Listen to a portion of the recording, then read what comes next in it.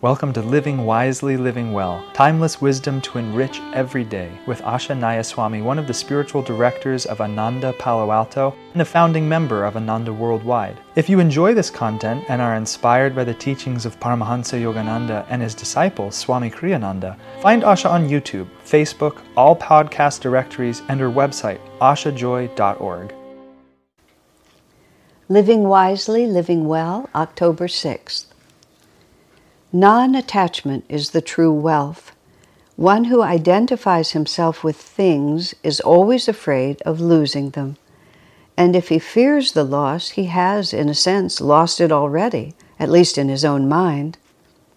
Attachment is an attitude which many people carry to their graves. An old man on his deathbed once cried out to his son, "Trim that lamp wick, son. The oil is running low." His own life was running low, and still he worried about saving money on lamp oil. The person of non-attachment wants nothing. And nothing is all anyone really needs, if he is rich in God. Non-attachment is a word that people who are interested in spiritual things often toss about, and it is a very, very complicated issue. Swami's not talking about attachment to people here, so I'm going to sort of put that aside. We're just going to talk about attachment to things. I'm going to give you an example from my own experience, and I hope it communicates because it's a little unique to my life, but maybe because it taught me, maybe I can communicate to you. I was raised in a family where we were always comfortable, but our values were never material. We had a few nice things, but it wasn't the custom of our house to think in terms of setting a beautiful table or having, anything in particular. We just lived in a more or less utilitarian manner, and that suited me. That suited all of us. In fact, it wasn't until I met Swami and got to Ananda that I even actually began to appreciate even the idea of spending money just for beauty. I feel I've sort of come to a nice balance of spending money for beauty, that beauty itself is a value worth spending. So I've never had a craving or an interest in acquisition. In fact, during the time that I was living in the monastery, which was my first 10 years on the spiritual path with Ananda, living at Ananda Village, I lived in the monastery. I had a trailer that I believe cost $150. We used to call them travel trailers. It was like those little sort of roundy things that you would attach to the back of a car. It's kind of a 1950s image, and that's what they were. We just find them here and there in empty lots, and I found mine in an empty lot and dragged it over to where I lived. No indoor plumbing, no running water. We had a spigot not too far from where we lived, and that was incredible luxury. You could fill your gallon bottles, and I like to think I could live that way again. I loved living that way. No electricity, no anything around you, just created this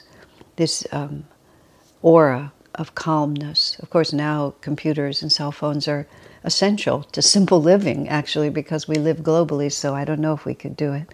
But when you live in a trailer that's just scarcely bigger than you are, alone in this trailer, which the barrier between you and the natural world is extremely thin, and in some cases even perforated. There were a few holes in the floor of my trailer where a little grass would grow through, which I rather enjoyed it coming through. I used to sit in the trailer at night and right under my bed, which was really not very far. Let's see, what were they? I was going to say skunks. There were skunks, but there were also raccoons who would come at night and porcupines, that's the word I'm looking for, porcupines. They would come and they would eat the trailer. So I would lie there at night, and about this far from my head, they were chewing on the bottom of the trailer. Eventually, we had to trap the porcupines because that was not a good plan. But you're just lying there, and your feet from the natural world, and the porcupines are eating your house. There was something, I have to say, absolutely delightful about it. I owned a harmonium I still own. That's the field organ that we used to chant with.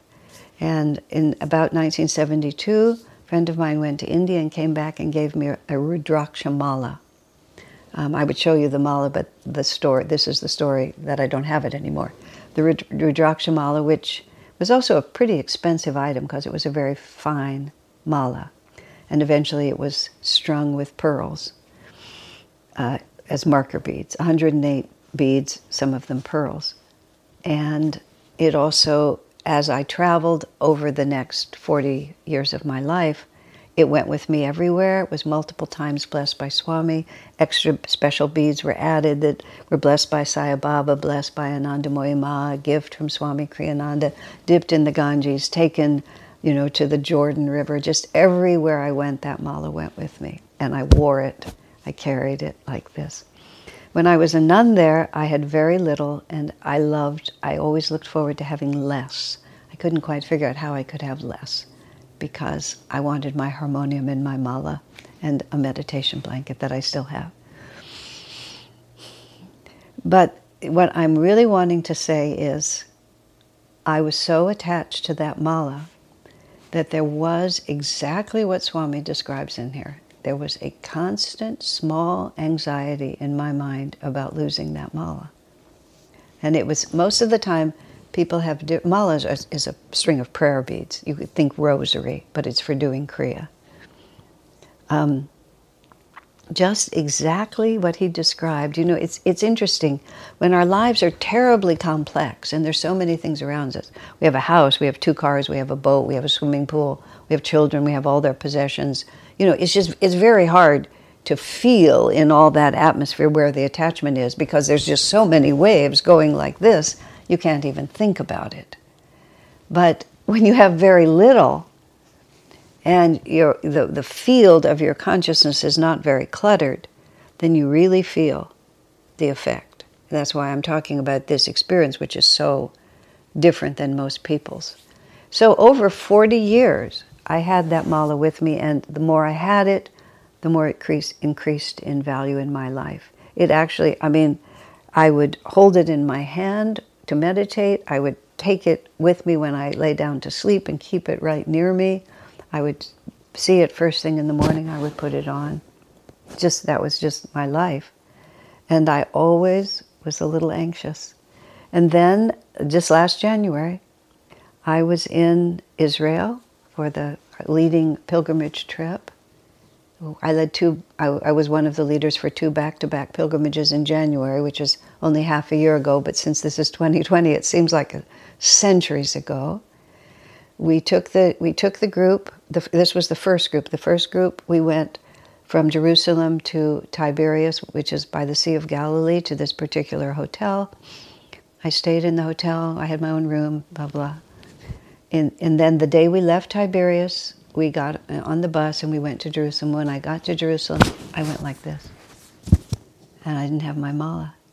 And I knew that I had just walked out of the hotel room and left it on the side of the bed, that I'd never touched it. It wasn't that I'd put it somewhere else. I just knew that my mind had gone blank and I'd walked out. And it was so interesting to me. I was absolutely fine. It's like, it had finally happened. It had finally happened. I had lost it. And I called the hotel, and then a week or 10 days later when I went back to the same hotel with a different group, I actually persuaded the manager to allow me to go into the room even though it was occupied, which was really a no-no. So she and a security officer come in, and they allowed me to crawl around on the floor and lift the mattress and search everywhere, but I knew it was gone. But the most interesting thing about it, was I didn't care. And I have to say, and even to this moment I have to say, I actually was relieved. Because I had lost it, just like Swami said, I'd lost it 100 times in my mind. I was always living through. That's what Swami means when he says, if you're afraid of losing it, in your mind you've already lost it. Because I was living through the experience of losing it, because there were dozens of times in between when I would go like, where is it? Oh, it's right here, and I'd put it on. Or, oh, it's just slipped onto the floor, there it is. Or at least 100 times. that happened. And each time I'd have to go through this. And now I don't have it anymore. And but I was very impressed by the fact that there wasn't a ripple on my consciousness. You know, it's very interesting. This is, well, excuse me, I'm not gonna go there for a moment.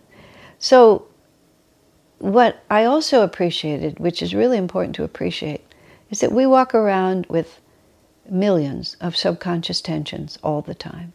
Just millions of things that are always vibrating in such a way as to eat a little bit of our freedom. And it doesn't mean, I have to say, I haven't yet replaced that mala.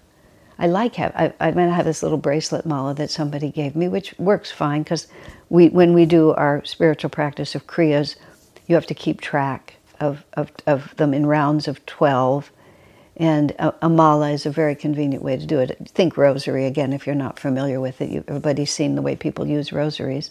It's just a way to not have to distract your mind and keep track. So I use this little bracelet, 24 beads. It works. It has nothing. It's nice. It was a gift, but I don't fear it. I don't fear losing it. And I presume I'll replace my mala, and I'm beginning to think that I will. But the freedom of having one less thing to have one less tie to this world. Now, what I was starting to say, it doesn't mean you can't participate in this world. It doesn't mean you can't have that big house and both of those cars and that boat and that, I'll look around my own house, that recording equipment and a couple of really beautiful pieces of art on the wall and things of enormous spiritual significance, of relics of Swami Kriyananda that I'm preserving for the ages, and even relics of Paramahansa Yogananda that are of immense spiritual value.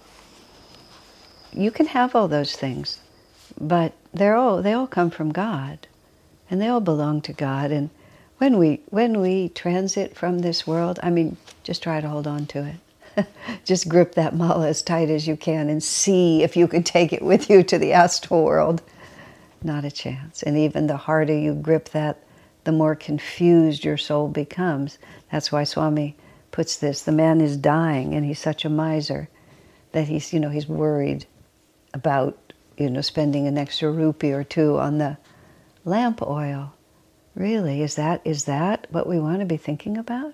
And you see, that's what we're always thinking about. It may become dramatic when we die, and it becomes vivid because everything else is cleared off and what's left. Just what's left. What's left when that whole thing is cleared off. It's very, very interesting to note, because that defines the work that you have to do. And once again, I want to say this clearly. As long as we are responsible for the life that we're living, we have to be committed to it and live it fully. Swamiji was very careful with his possessions.